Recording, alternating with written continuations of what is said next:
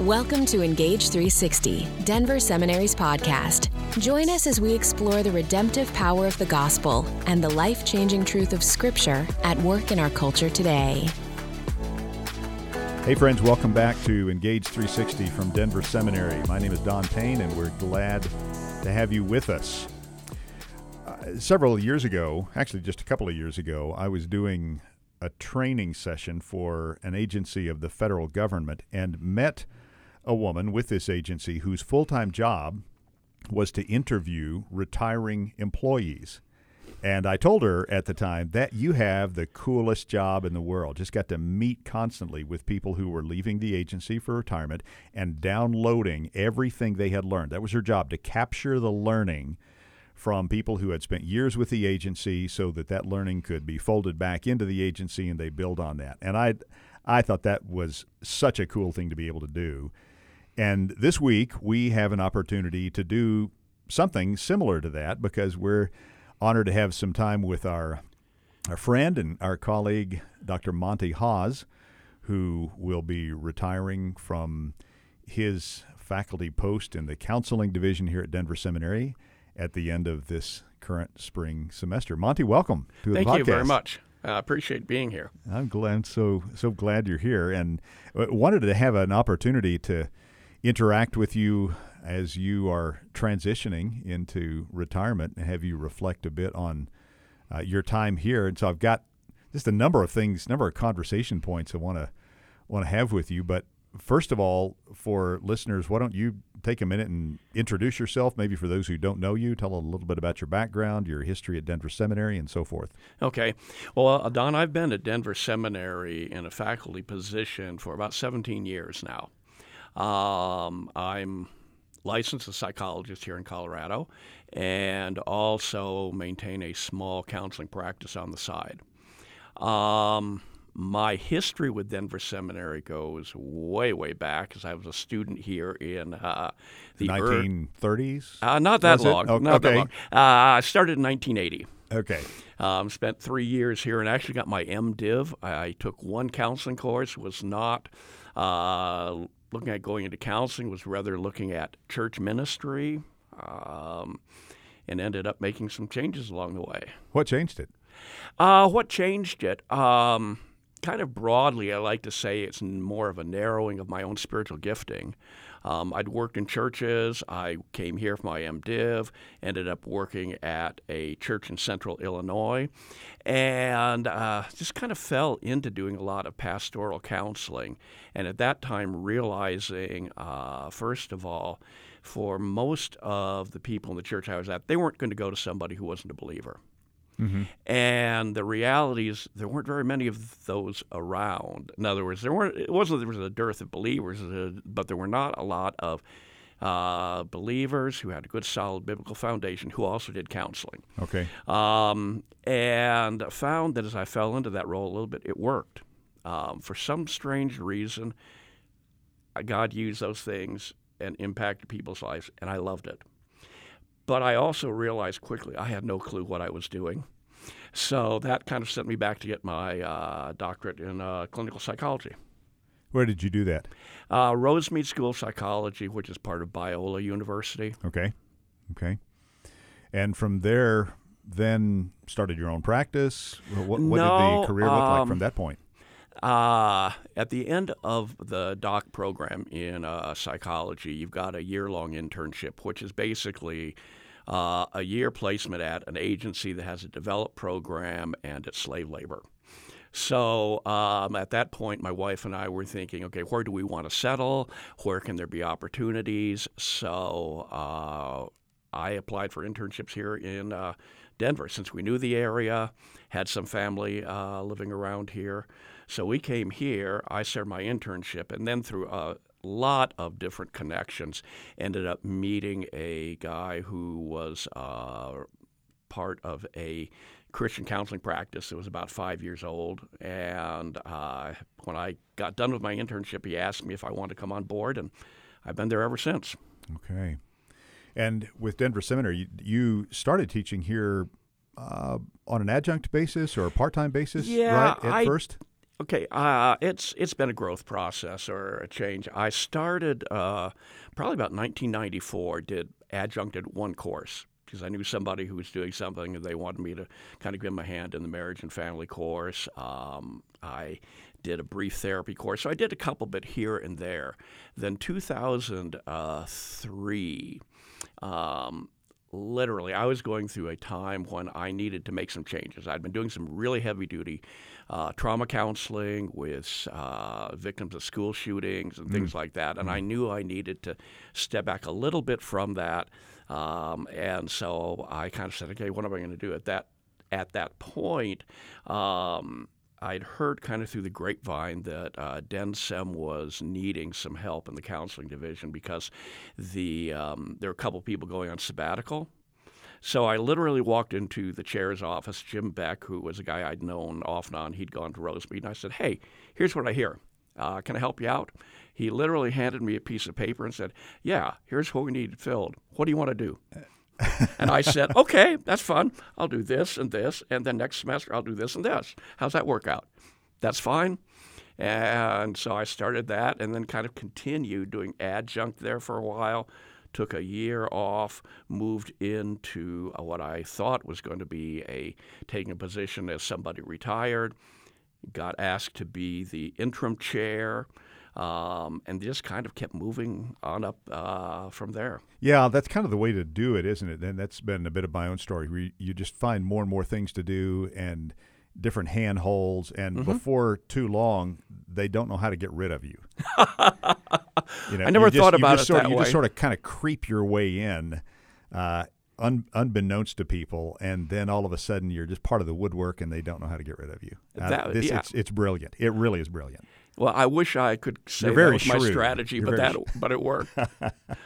Okay, I want to dive right into what is, probably a thicket in a lot of ways, and within the body of Christ at large, particularly those in more biblically anchored, biblically committed circles, the whole domain of counseling is a controversial question. You've just got people up and down the spectrum with different opinions on how counseling should be done, in some cases, whether it's even a thing that's biblically permissible, how all of that interfaces with or relates to biblical truth, biblical commitments. And that, I know you and your colleagues in our counseling division have given a lot of thought to that over the years, wrestled with that. And we'd love to hear some of your reflections on how does the practice, the discipline of counseling or therapeutic ministries relate to the set of biblical values that sometimes are put in conflict with that? Sure. Well, I think one of the things that I go back to in terms of conceptualizing and looking at that whole area and the applicability to individuals is a lot of the New Testament, and especially some of Paul's injunctions, some of his comments at the end of some of the epistles, where he talks a lot about one another, bear one another's burdens, the connection, help these women who are not getting along with each other. And I conceptualize counseling, especially for the believer, as a piece of, if you want to call it, for some individuals, the discipleship process. That we live in a world where, people purposely sin because of the sin nature. We live in a broken world where people are impacted by sin. We live in a world where some people get other individuals' poor choices and sin, if you would, dumped on them. And there's a time for some individuals, they need someone more experienced to walk alongside them as they deal with all of that stuff. So it's really part of and I'm not saying everybody needs counseling, I want to be clear on that, but for some individuals it becomes a piece of how they grow, how they get more solid and consistent in their life, how they deal with a broken world. So why is it, or maybe what is it, about the field of counseling that creates such misgivings with a lot of believers? Yeah, I think some of it stems back to the early days of the development of psychology, or modern psychology, I would say, late 1800s, early to mid 1900s. There are a lot of theorists who are very antagonistic to anything faith-based. Seeing the idea of God as something that is a crutch that people have kind of made up in their minds and decided was a good way to define life. So you have a lot of theories like that. You have some applications, especially in the 1960s era, that are just plain ludicrous, bordering on immoral activities and things like that. So you've got branches within the psychology world that are just antithetical to Scripture or functioning in a biblically consistent manner. So when we, one of the phrases that's often used is the integration of Scripture and counseling, and not everybody means the same thing by that, I understand. But, on one end of a spectrum, you have some who will use a phrase, biblical counseling. Sure. And, when you frame it that way, that's almost a conversation stopper, because who's going to naysay a biblical approach to counseling? Right. But it seems like what is often meant by that phrase, biblical counseling, is more of a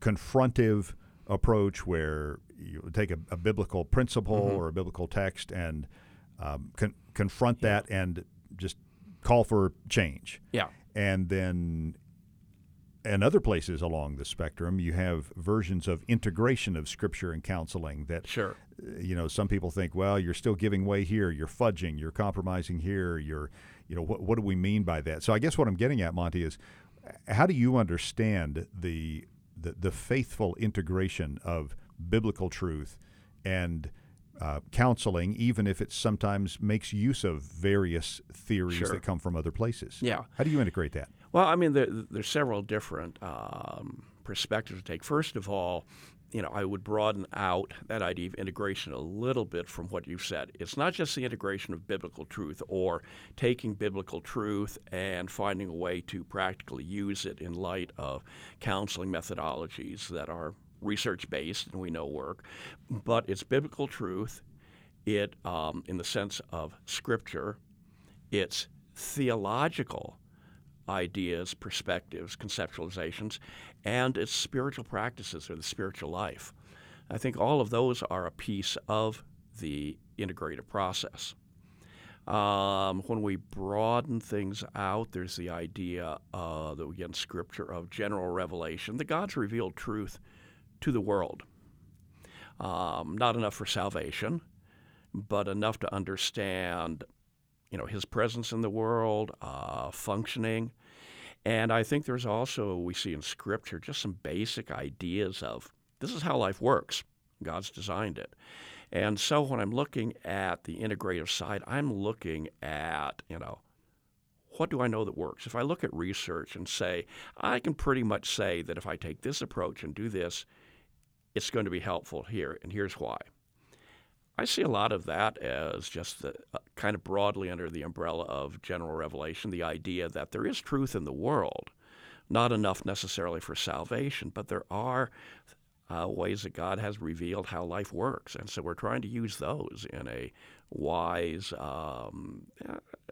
mindset, informed from a biblical understanding and perspective. One thing I've heard a number of people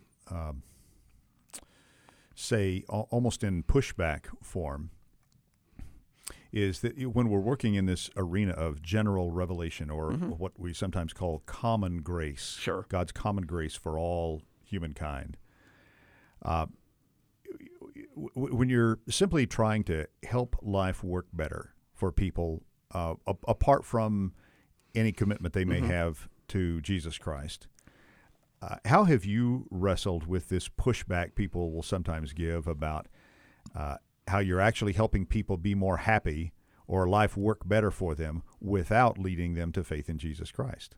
Well, how do you reconcile that? Yeah, I would push that a little bit with the idea that we sometimes explicitly witness, if you want to call it that, explicitly express biblical truth.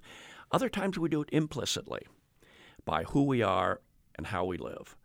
And I want to be consistent in all of that. When I go to the grocery store, I don't necessarily think, how am I going to be a better Christian in the grocery store? But I do hope You're just looking for the best price on the potatoes, absolutely, right? Trying to good financial management. Where are the sales? Absolutely. But I hope that how I am there reflects who I am as a believer. I don't think we can take Scripture, our relationship with God, and put it into a compartment. I think it infuses who we are. And that as I continue to grow in my walk, my mindset, my attitude, my personality, all of those are influenced by it. If I go in the grocery store, I want to be consistent with who I am.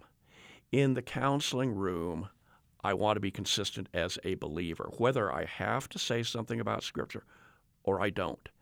And I've seen people who have been massively antagonistic to anything spiritual start to make some significant changes. I'm honest about who I am. I've been a pastor. I've worked in churches. I let people know that right off the bat. And I've had people say, okay, that's great, but I'm not interested in talking about spiritual things. How do I relate to that person as a believer with somebody who doesn't? Do I quote Scripture at them? And I will if that's appropriate. But if that's going to push them away, can I woo them into an acceptance? And I've had people after 5, 6 sessions start to say, who have been very antagonistic, say, hey, well, what do you think the Bible might say about this, or something equivalent to that? Well, if we put it in missional terms, oh yeah, what place does it have in the mission of God to help people who may not embrace the gospel? Yeah. Simply help life work better for them, help them Sure. get along better, help their families and their relationships to work better, help them be healthy, more healthy, functional people. What place does that have, do you think, in the mission of God? Yeah. Well, if you go back to the 1970s, there was a missions book called What's Gone Wrong with the Harvest. I don't know if you're familiar with that one. But he proposed the idea that evangelism was more than simply or broader than simply a person making a professed decision of faith. That's a piece of it, but he put it on almost a Likert scale from 1 to 10, where 1 is the point of conversion, and 1 is where an individual says, okay, I'm moving into a faith life now. 10 is the person who's the most antagonistic. Evangelism is not just moving that, it's moving toward that. So moving from a negative 10 to a negative 6, a person is becoming more receptive to gospel truth. And that part of evangelism is that concept. When I'm working with individuals and I work in a way that makes them more receptive to biblical truth, that's a piece of God's kingdom work. And, Paul talks about one person waters, another person reaps. I've got to trust that God knows what he's doing in the process. And so my job is to, try as much as possible to go where he leads and open up the process, knowing that he is more concerned about that individual than I ever will be. And he's got plans, and he's doing what he's doing in their life. And I'm just a piece of that. That is kind of freeing. It is. Liberating, isn't it? Mm-hmm. Yeah, I have seen that evangelism scale. I think a number of people have used some kind of a scale imagery for looking at pre-evangelism work, or just the things we can do that God may make use of to bring a person to himself. Sure. But that may not be quite as overt or explicit as some other classically understood evangelistic acts.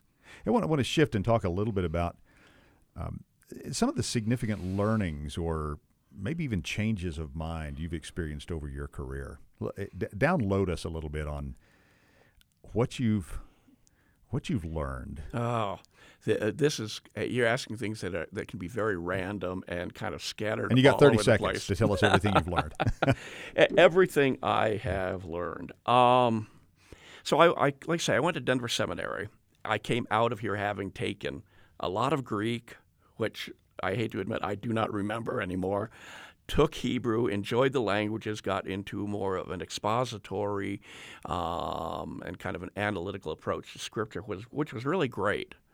But I got to the point where that became a little bit rote and it started to lose its freshness.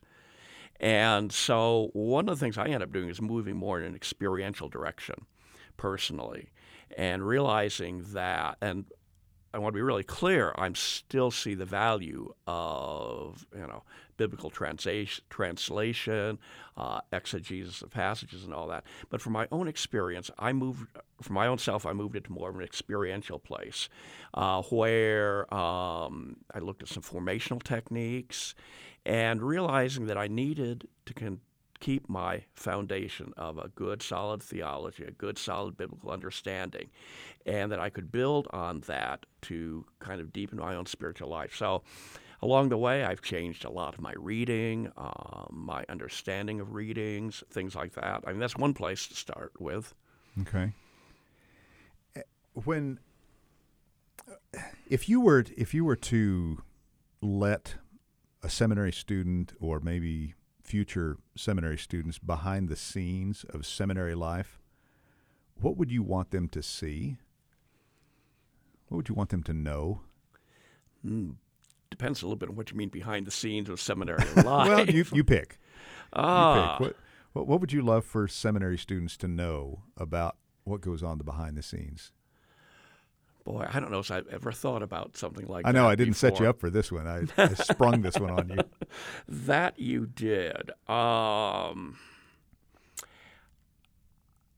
I think of that from a faculty perspective, I would love for them to see the richness that goes on between different faculty members, the ability to build relationships, to bring faith into their own lives in some really unique ways.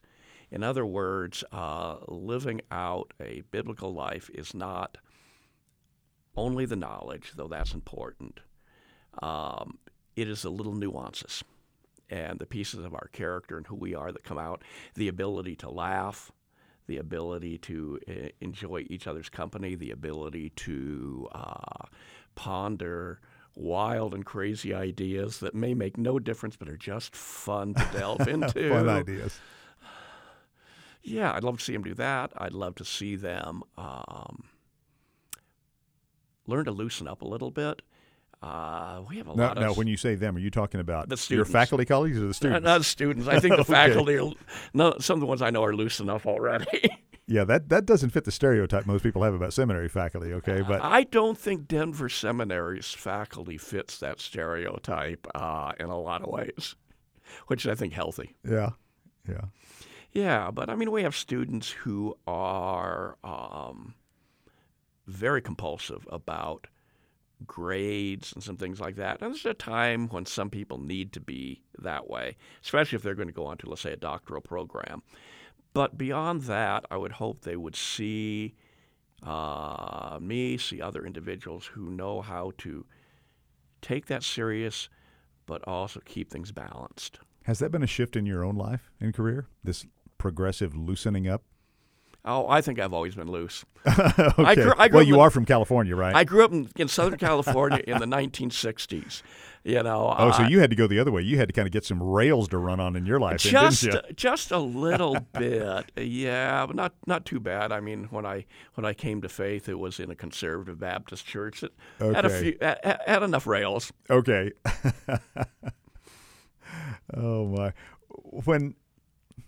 When you think about those who are headed for ministry in a therapeutic profession, yeah, like counseling, what do they need to be thinking about? Come back to what I've said a couple times already. They need to be aware of the need for a strong theological and biblical foundation.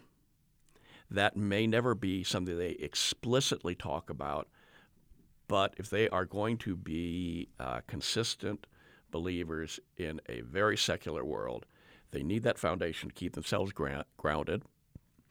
And they need to be aware that that will come into play in ways that they've got no clue about, that they just have to trust that it's going to happen. I've had so many times when I've talked with clients in the counseling room where we have not been talking explicitly anything spiritual or scriptural, and yet there will be perspectives from Scripture that I share with them. I may not say directly, Bible says this, but I might look at Philippians 2 with Christ's emptying and talk with a married couple about, what does it look like to not hold on to your rights in the marriage, but rather live in a way that recognizes the rights of the other one? And can you trust what that process will do in you and for your marriage?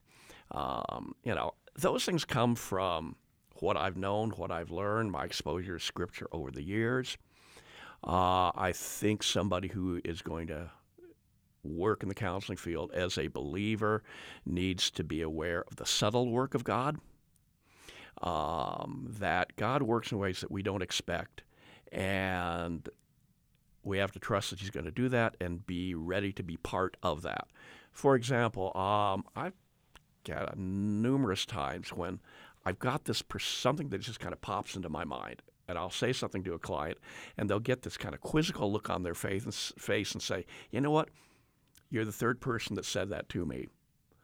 God works through those things without us not necessarily knowing it, but we've got to get used to how to push forward with some of that tacit stuff, if you want to call it that, of the Spirit working within us. Yeah. That's the surprise element, and maybe from a counselor's vantage point, that's the capacity for surprise, the capacity to see the Lord working in ways that are a bit off grid or out of our expectations, and then run with that.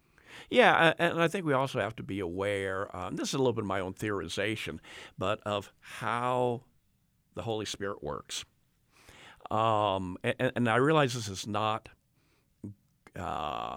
great biblical interpretation. It's more of an example. But when you look at Jesus' conversation with Nicodemus.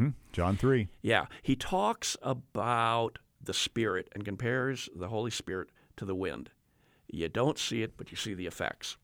I think that's the way the Spirit works in our lives, that we oftentimes will see the effects, but we don't necessarily see it going on. To push it a little bit further, and again, this is total theorization, I sometimes really think that the Spirit works in us in a maybe not recognizable manner initially. So if you want to break it down and get a little technical, but pretty basic, we talk about right brain, left brain. And that's a lot more, there's a lot more to it than that. That's a pretty simplistic way to describe neurofunctioning. But there is a piece of the human experience, human brain, that is nonverbal, that works in a nonverbal way. I mean, sure, we've all had the experience of can't remember something, forget about it, and then all of a sudden it pops in. Yeah. Where does that come from? That comes from the nonverbal processing that our brains are crossing over. Can we theorize, does the Spirit work in the nonverbal? Does the Spirit work in that piece that we cannot consciously explain, and yet then we see the effects, like the wind, coming out into a recognizable place, coming out to an urging to do something? Yeah. For those of us, I'm speaking for a friend here, not for myself, okay? But for friends of mine who happen to like, a lot of control and definition and predictability, that's a little unsettling. It is. And I would say... So is that a growing edge for this friend of mine that I have in mind? Probably. I would say that God is unsettling. Yeah, you think? One of the things I've learned through the years, forget about trying to guess what He's going to do. Yeah. I have no clue. Yeah. But I need to be ready and open to recognizing it. So I might want to be structured in a counseling session. I might want to be implementing good techniques, but I've always got to leave room for the unexpected and be looking for that. I love that. Yeah. It kind of reminds me a little bit of a quote by Elizabeth Barrett Browning that I love, and actually Eugene Peterson used it in one of his books in the Conversations of Spiritual Theology. Yeah. She says, "Earth's crammed with heaven, and every common bush afire with God, but only those who see take off their shoes." And then she ends it with, "And the rest sit around and pluck back blackberries." But it's that idea that God has infused the world. His presence is there. Can we step back and keep ourselves open to looking for it? And responsive to it. Absolutely. Yeah. Monty, as you think about retirement, moving on from Denver Seminary, what's maybe one or two things you really hope will be part of your legacy? Part of my legacy. A valuing of Scripture as something that gives us guidance and hope and inspiration and foundation, and a lot of those things that we've talked about. I hope also that there is a legacy of spontaneity and imagination. What's out there that's fun? What are the quirky things that we can get into sometimes that turn out to be productive, and sometimes they're just the serendipity that God has blessed us with? I can appreciate that because in the years you and I have served here together, I can say honestly, you're a lot of fun. Well, thank you. I appreciate that. You really are. And this has been a fun conversation. We're going to draw this to a close. Okay. Monty, thanks. Thanks for spending time with us, and thanks for the years of service and investment in so many lives around this place. It's been a joy. Well, thank you. I appreciate being here, this opportunity. This really has given me a chance to reflect a little bit on where I am and where I'm going. I hope it's really been satisfying and continues to be satisfying for you in whatever the next chapter is. Yeah. Well, thank you very much. Yeah. Friends, this has been Engage 360, again, from Denver Seminary. And we're really grateful to you for spending a little time with us. I want to express gratitude again to Krista Ebert, who is our sound engineer and editor, and Andrea Wayand and Maritza Smith, who make so much of this happen behind the scenes as well. We're grateful for them and all of you. If you'd like to communicate with us, please do so by email. Our address is podcast@denverseminary.edu. We hope you'll check out our website, which is, I believe, under redesign and going to be relaunched soon. So there'll be a lot of good stuff there for you, whether you're a student or a supporter or just someone who's interested, or maybe you know somebody at Denver Seminary. So we look forward to interacting with you further. And until next time, I'm Don Payne. Take care.